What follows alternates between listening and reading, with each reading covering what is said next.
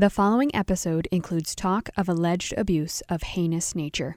The topic may be difficult to listen to, and listener discretion is advised. Welcome to Tales of Northern Michigan's Past. I'm your host, as always, Christopher Struble.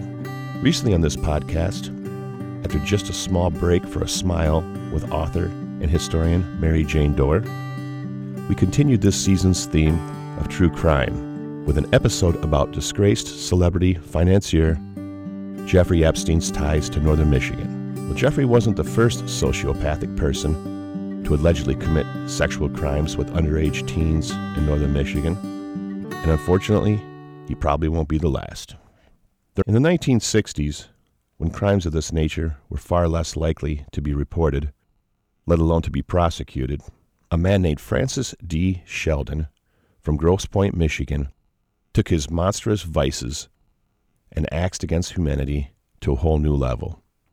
There are numerous articles, news stories, podcasts, and YouTube videos detailing the events we are going to touch on today, all of which seem to tell the same story and come to the same conclusions about Sheldon. Yet this part of Michigan's past seems to be mostly forgotten, or maybe it's just too painful to remember. I have to admit, as I was researching and preparing for this episode, I wasn't sure if I would be able to relay the very disturbing details that I was uncovering. But as history tends to repeat itself, I feel it's better to remind ourselves once in a while of what human beings, unfortunately, are capable of, especially under various and sometimes mitigating circumstances, in order to try to be further aware of the dangers that surround us daily, so we can hopefully be more protective of one another, especially our children. Francis Sheldon, a financially wealthy and single male, one of many similarities he'll share with Epstein, was also Michigan royalty in a sense. His Michigan ancestry dates back to Russell Alger, who was the 20th governor of Michigan among his many achievements. And Sheldon made a name for himself as well, at least during the beginning of his adult life. He accumulated a vast amount of wealth through business dealings in real estate and oil. For a while, he was on the board of directors at the esteemed Cranbrook Institute in southern Michigan. He gave away tons of money to charities and nonprofits, all of which he did, as would later be uncovered, only to serve the most important of his priorities in life: the accumulation and retention of his wealth, and to enable and sustain his sexually deviant behavior and practices. In 1975, he founded his own nonprofit, named Brother Paul's Nature Camp. Brother Paul's Camp was located on North Fox Island. Sheldon had purchased the private island with its own private airstrip, located just west of Charlevoix in northern Lake Michigan, in 1960 for $20,000, which was more than 5 times the price that the state of Michigan had offered the previous owner for the private, secluded island. Sheldon's right-hand man in the plot they were scheming was a man named Gerald Richards. Richards was a Catholic school gym teacher and wannabe politician. The primary task he served for Brother Paul's was arranging for young boys to be brought to the island on Sheldon's private plane. Yet another similarity with Epstein, who used his private jet, named the Lolita Express, to transfer victims to his own private island where they were allegedly also abused. Sheldon and Richards, along with co-conspirators Dyer Grossman, a wealthy science teacher and former Boy Scout scoutmaster, a position that served him and the foundation well for the nefarious events that were soon to follow, and Malcolm McConaughey, who preferred to go by his alias, Adam Starchild.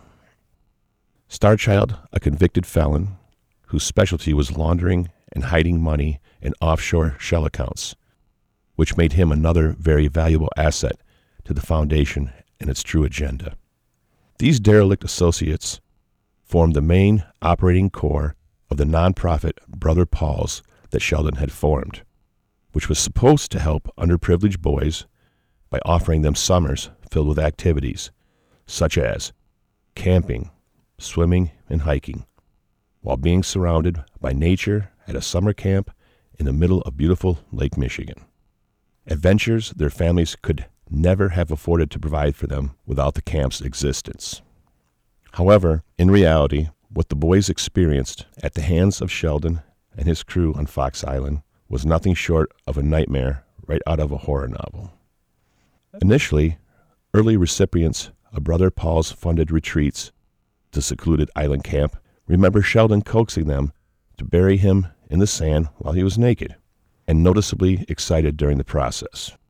The young visitors also recall Sheldon was often naked within minutes of landing on the island, something that the unaware guests were naturally suspicious of. But their concerns were redirected with various techniques that the predators were quite apt at, such as simple magic tricks, constant reassurances that this is what men naturally do when there are no girls around in the woods. Basically, they were gaslighting the targeted use in order to temporarily diffuse the awkward situations they were being subjected to almost immediately upon the arrival at the camp. There were substantiated accounts that Sheldon had surveillance cameras installed all over the island and throughout the camp to monitor and record the young male visitors and their predators alike. Epstein was also known to have kept video cameras throughout all of his properties where his alleged abuse against underage girls took place. Per reports, almost immediately after the forming of Brother Paul's camp and foundation, Sheldon and his equally sick fringe set forth to fulfill their true agenda. As early as 1976, a Michigan State Police file indicates Sheldon had already been accused of molesting and attempting to rape a young male guest over the course of an entire weekend while visiting Fox Island.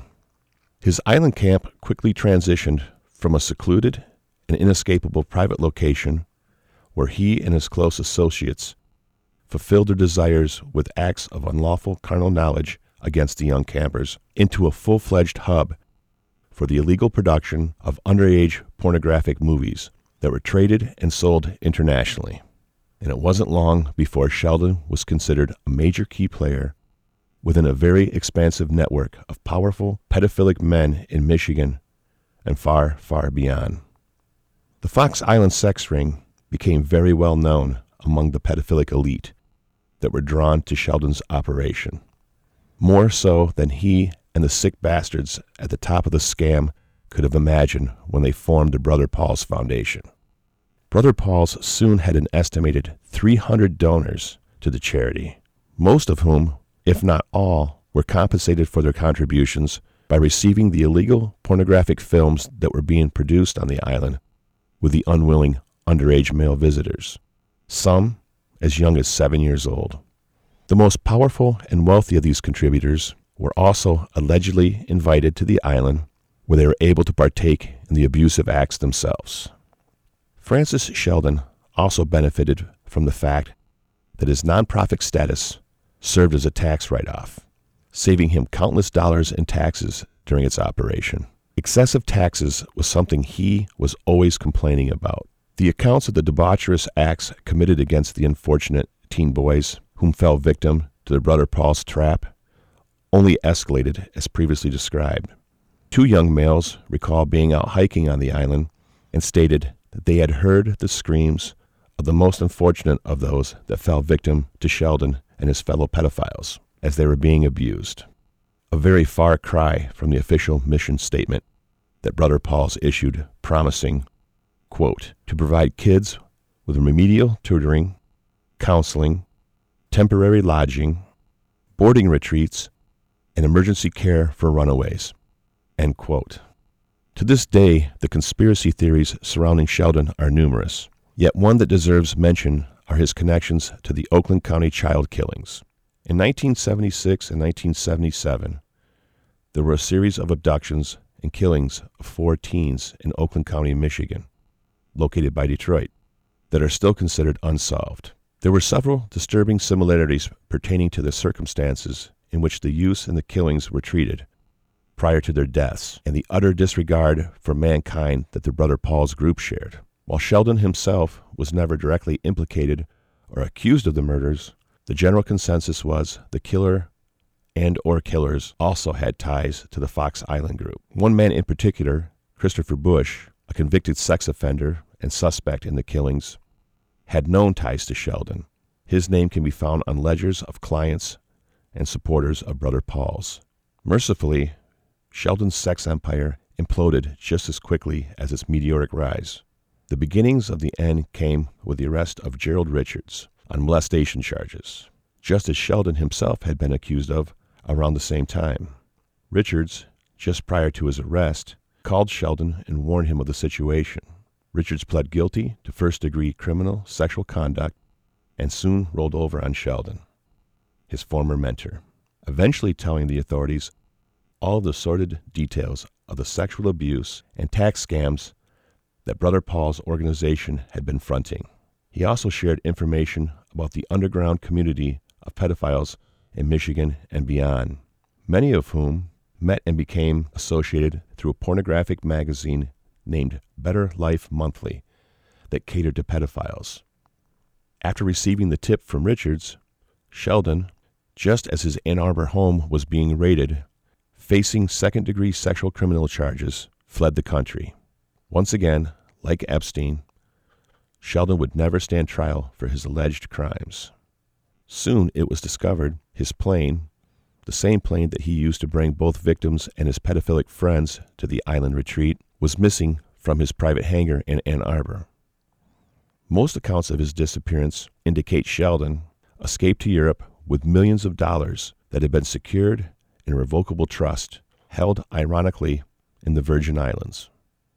Once in Europe, Sheldon is thought to have married a French woman and established citizenship.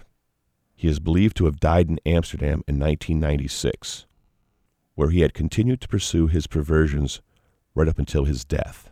The final Michigan State Police report filed in regards to Sheldon states the warrant for his arrest was, quote, canceled, as the suspect is deceased and cannot be prosecuted, but was obviously involved, end quote. This brings back memories of the case of one Joseph Scalera, who was the primary suspect in the infamous unsolved Goodhart-Robeson murders. This is approximately our 10th episode of Tales of Northern Michigan's Past, and one person we haven't heard from yet is our own producer and engineer, Karen Nemec, who has her hand up at this moment. I think Karen has a question for me. Yes, so I have a question. So there are some rumors that he is not actually dead, but instead faked his death and is now still possibly maybe alive, but has a fake name or a new name and is still having his pedophilic ring, but in Europe.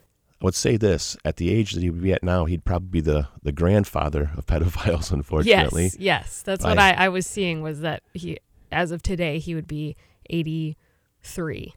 Which does not exempt him from his vices that he harbored his whole life.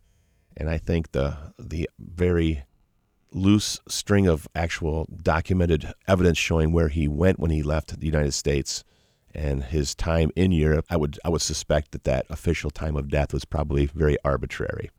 Did he continue his vices? We know that he did up until a certain point, and my guess is he continued business as usual right up until whenever he did pass. My other question is, was anyone else found guilty, or was anyone else caught? Like, what happened to everyone else who was on Fox Island? Because it wasn't just him who was there. So, like, what happened to anybody else that was connected to the island? I think we're dealing with a bunch of very powerful and connected people, because there's not a whole lot of evidence as to what happened to those people, or any criminal charges pressed against anyone other than Richards. Gossman, he walked free. He was able to evade any litigation. But you think out of the 300 people that were registered and known associates of Sheldon's, there would have been some further, follow up, especially after Sheldon's escape. But it seems like both that case and the Oakland child killer case kind of just sort of flipped into obscurity. And again, I think, maybe because of the connections of the people that were involved, sort of like we've witnessed with Epstein. We've got some very powerful people that have been associated with him, but yet there doesn't seem to be any real pursuit for continued justice in those cases, other than Ghislaine Maxwell, who was prosecuted, but everybody else seems to have walked. But I became very curious about that too. They have 300 known contributors to the organization And the hypothesis, again, and there must have been substantiating evidence, is the fact that their contributions were rewarded with illicit, illegal films. So why were they never pursued or brought to justice also? Well, thank you for letting me chime in. It's been fun. I'm not usually on this side of the microphone, so this is a different episode. Well, we'll try to include you more in future episodes. Sounds like a plan. All right. Thank you for joining us for this episode of Tales of Northern Michigan's Past. I've been your host, Christopher Struble, and we hope you join us as we continue the season's theme of true crime and end on a little bit more of a positive note with 2 groundbreaking cases that happened here in Northern Michigan that will set legal precedents worldwide. Also, make sure to go onto Facebook and find us at Tales of Northern Michigan's Past. If you are enjoying this season of episodes, please feel free to send us a message. As Chris mentioned earlier, I am Karen Nemec, the producer of this podcast, so if you send a message, I will be the person that you will be conversing with, and I love talking to all of you guys and getting your opinion on episodes.